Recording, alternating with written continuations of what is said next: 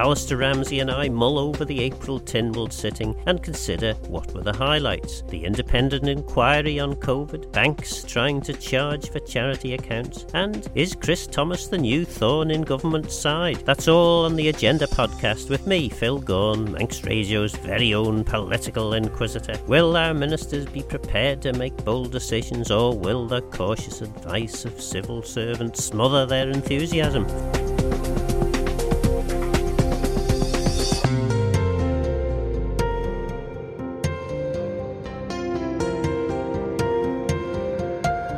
Alistair Ramsey, a few weeks ago we had you on the Perspective programme and we were discussing the forthcoming Tynwald agenda.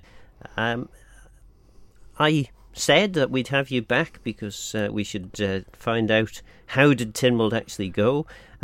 So what were the highlights as far as you could see in relation to the order paper?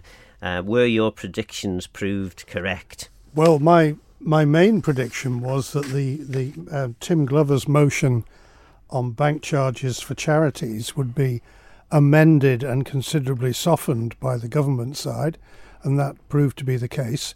The Treasury amendment was carried. Tim wanted Tynwald to instruct the government to bring forward new laws to stop banks from imposing charges on charities. It ended up with a far softer form of words from the Treasury, which merely recognises the ongoing work that government's doing to ensure fair banking for charities and philanthropic organisations. So the rather dramatic and bold wording was diluted as we thought it would be. And interestingly, the wording wasn't challenged by any of the government side speakers. And I suppose that's a clever ruse on their part, because they don't want to say, well, I don't think you can do this, because then they could end up in a row with the Clerk of Tynwald's office. Yes. But it was unique in my experience that Tynwald instructs the government to do something. Yes, I don't suppose any minister wants to turn to the backbenchers and say, you can't instruct us to do anything, because that's just inviting somebody to prove a point, isn't it? Indeed. And, constitutional battles are not something that should be courted unless absolutely necessary. No. One of the things that I did notice or look at in some detail was the Treasury Minister's statement on the financial situation. And some of that was a lot of that was reviewing what we already know, that there's a perfect storm of pressures on the economy and cost of living, inflation, which is expected to reach as high as 10% later this year. That's a really quite disturbing figure, isn't it? It is. 10%. Yeah, the politicians are fond of saying we face unprecedented challenges, but I think it's definitely true in this situation, and I think all of us who are a bit more senior can't remember anything quite this drastic. I don't think there's convergence of pressures. I think it's going back to the 1970s, really, isn't it? When inflation was really skyrocketing. That recent. Yeah. And what... ultimately, what's the big deal about inflation being as high as that? I mean, how is that going to affect most people? Well, it's just the cost of living, especially in this case, energy costs. A lot of households are on very, very thin margins, or in some cases no margin at all. I mean, a lot of people live hand to mouth. Anyone who's got a family knows that. And any government attempts to help are overtaken by this kind of accelerating inflationary pressure. And I suppose government's attempts to help almost pour fuel on the runaway inflation too, because quite clearly it adds additional pressures onto the economy by increasing benefits and increasing this, that, and the other. I mean, imagine if at the month in which benefits are set, they pick a particular month of the year, September, don't they? I think. Yeah, and if inflation is at 10% there, 10% increase on benefits would be a massive impact on particularly the National Insurance Fund, which we heard on last week's show from Chris Thomas is being chipped away at from time to time by the government. Indeed, and this is one of the points that the Treasury Minister was making, as you'd expect a Treasury Minister to do, was that the government finances are also under pressure. They're a major energy user in their own right. The value of their reserves is down. They've got a lot of upward pressure on their wage bill. And the measures that they've announced so far, I think, in terms of their special extra benefits, are nearly £6 million worth. They've also lost about £2 million on fuel duty reductions. So they're already £8 million down just in that area. So he was. What I was also interested in was that he made the point that the pressures were so great that any increase in income tax would not make much difference. And I thought it was interesting that he kind of went out of his way to rule that out. It's always been the case. I think Isle of Man government have been loath to look at headline rates of income tax as a potential filler for economic woes.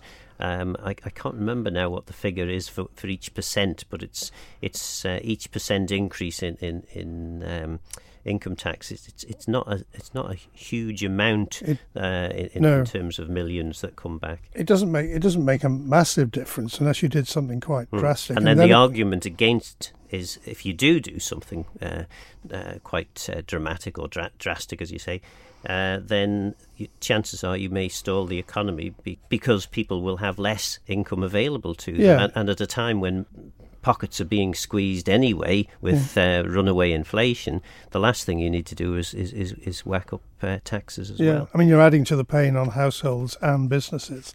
But what I thought was interesting was towards the end of his statement, the Treasury Minister said that all departments would have cost improvement programmes to try and mitigate the impact on their own budgets, but also, and this will take us back a few years, would look at increasing fees and charges where these would not impact on low income groups.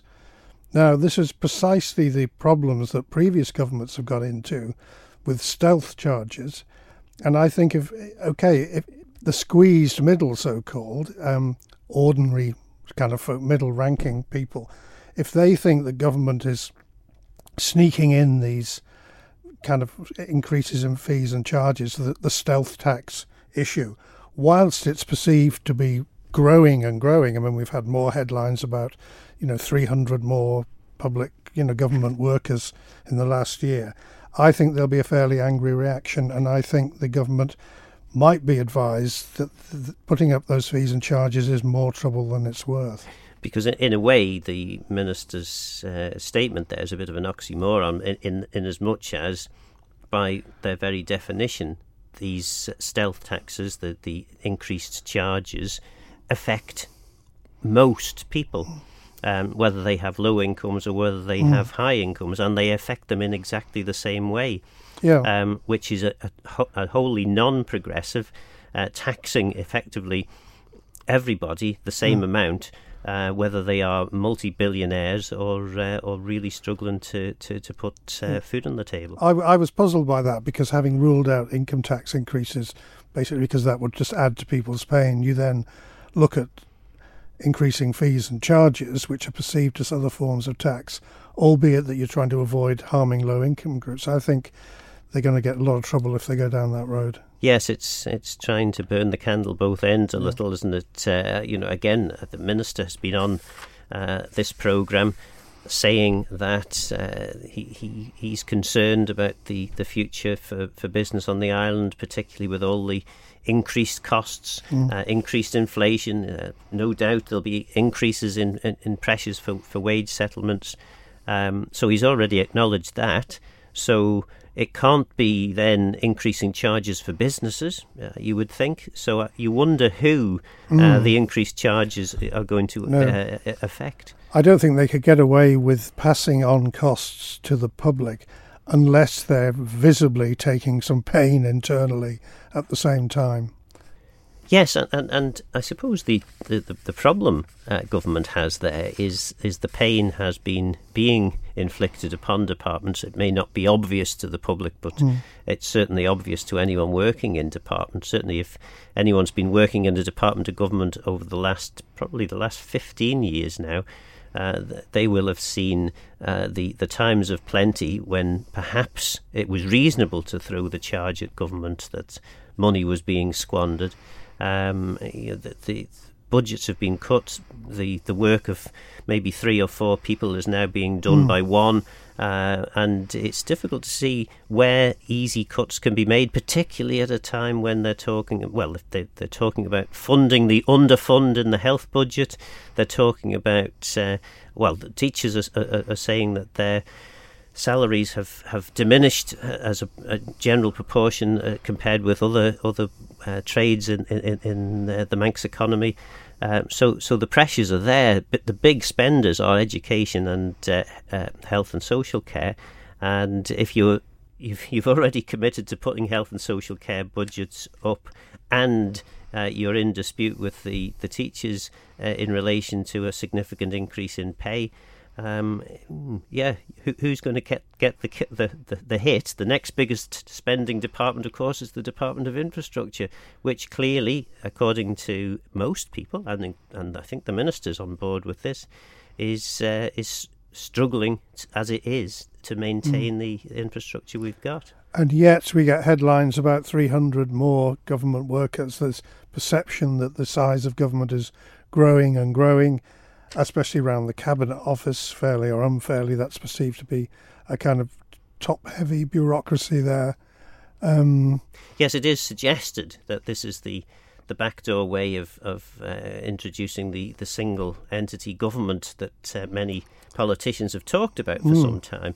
Actually, if you bring everything into the Cabinet Office, eventually you make a single entity for government. But perhaps that's unfair. Yes, I think that would be a spectacularly clumsy way of doing it. Which then doesn't rule it out, does it? No, indeed not. One of the things that we were pretty confident would go through reasonably without much debate or concern was the independent inquiry into the government's handling of COVID over the course of the last 2 or 3 years. Our prediction, I think, on that one was correct. The debate was relatively short. There wasn't much by way of challenge.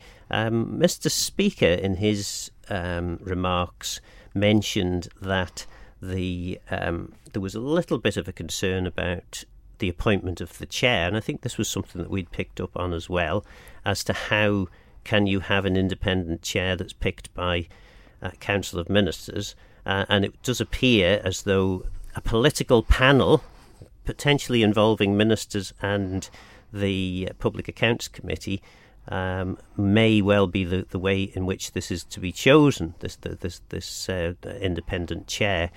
The Chief Minister was actually said in the debate, and of course, just because we pick the person doesn't mean that they are beholden unto us in any way. They will then, once they've been picked, be able to act wholly independently. And on the one hand, I suppose he's right, but on the other hand, perception is quite important. And if you pick a particular person because you believe that particular person is likely to find in your favour, then you are influencing the independent inquiry. Yeah, I mean, you're right. The perception is so important here. And you've got to remember that some current members of the Council of Ministers will be under scrutiny by this review. So it's important that they aren't seen to have sole jurisdiction over the appointment, and that this whole exercise so far has been an interesting joint enterprise between the parliamentary side and the Council of Ministers side. So you would expect that job of finding the right person would be also a joint panel rather than just the ministers. If they insisted on keeping it to themselves, I think that would be quite short-sighted and could backfire on them. And the reason, of course, this matters is, government have made decisions. I think many people on the Isle of Man believe government, on the whole, handled the whole COVID situation very well. However, people died. People have lost loved ones and been unable to visit them in care homes or in hospital settings.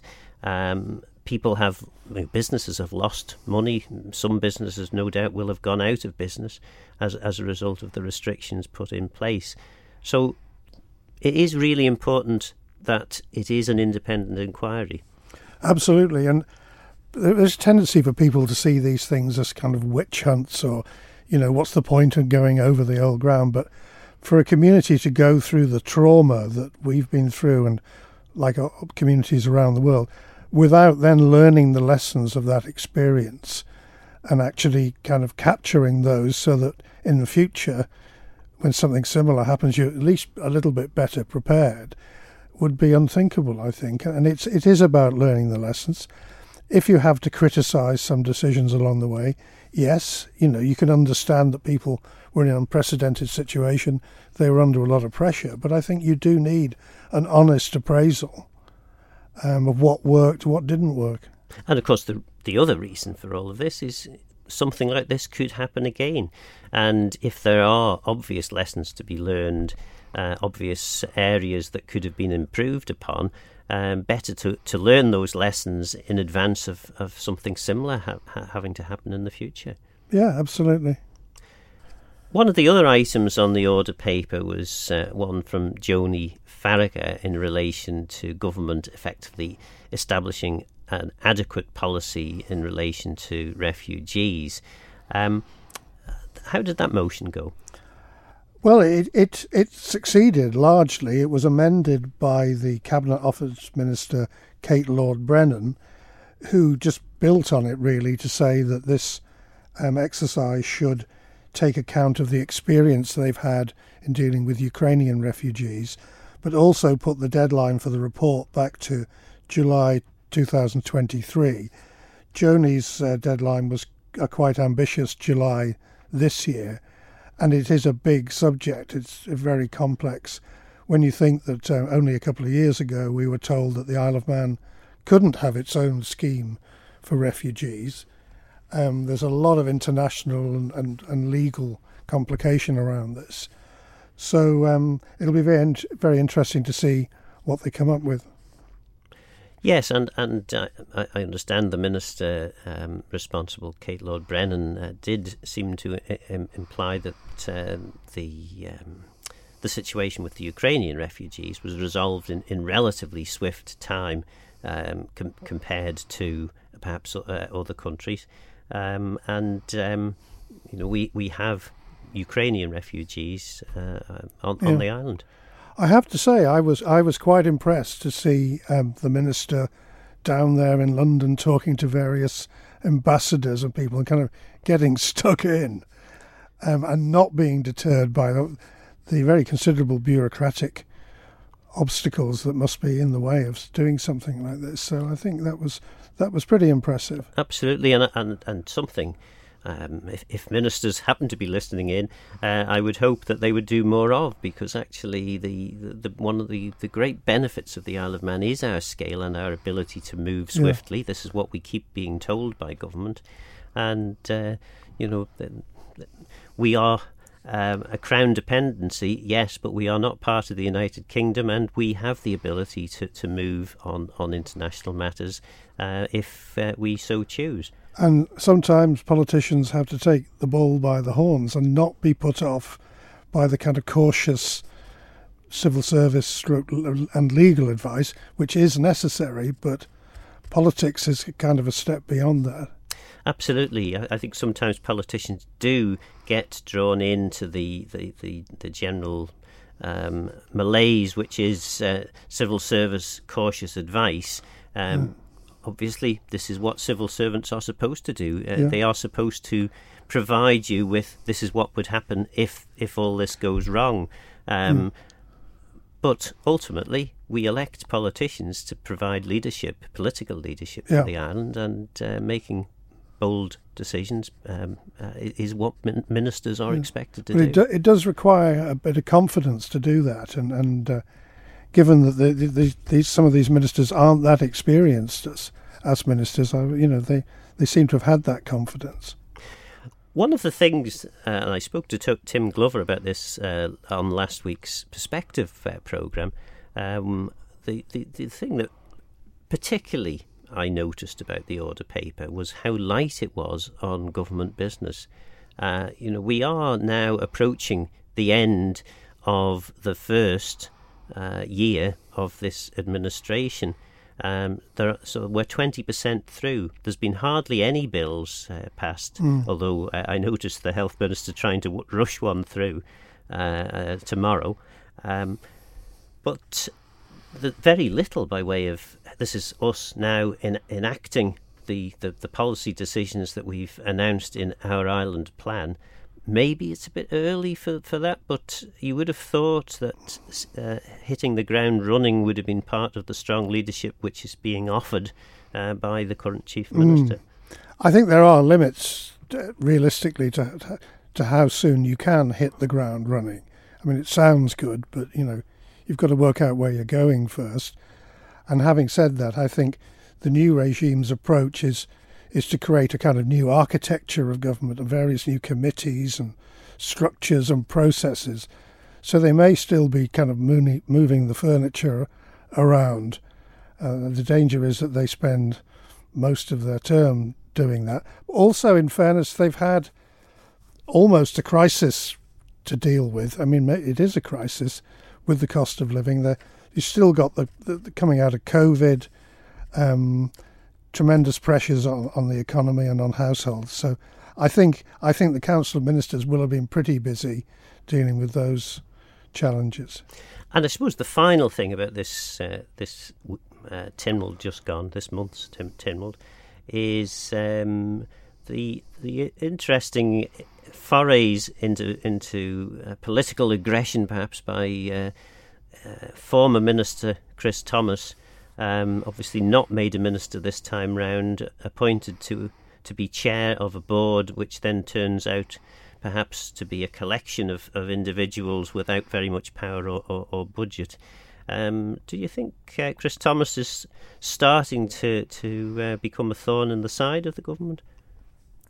That is a very interesting question.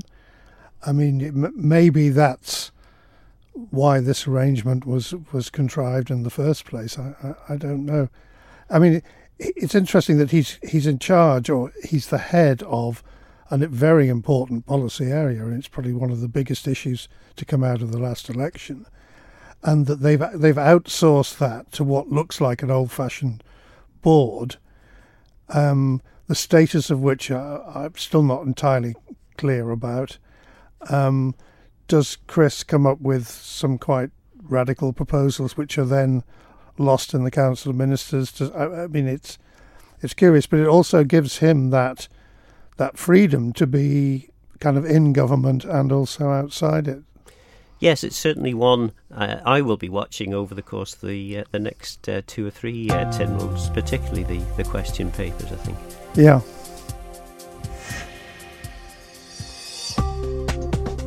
That was Alistair Ramsey helping us understand the big political decisions Tynwald was taking on your behalf.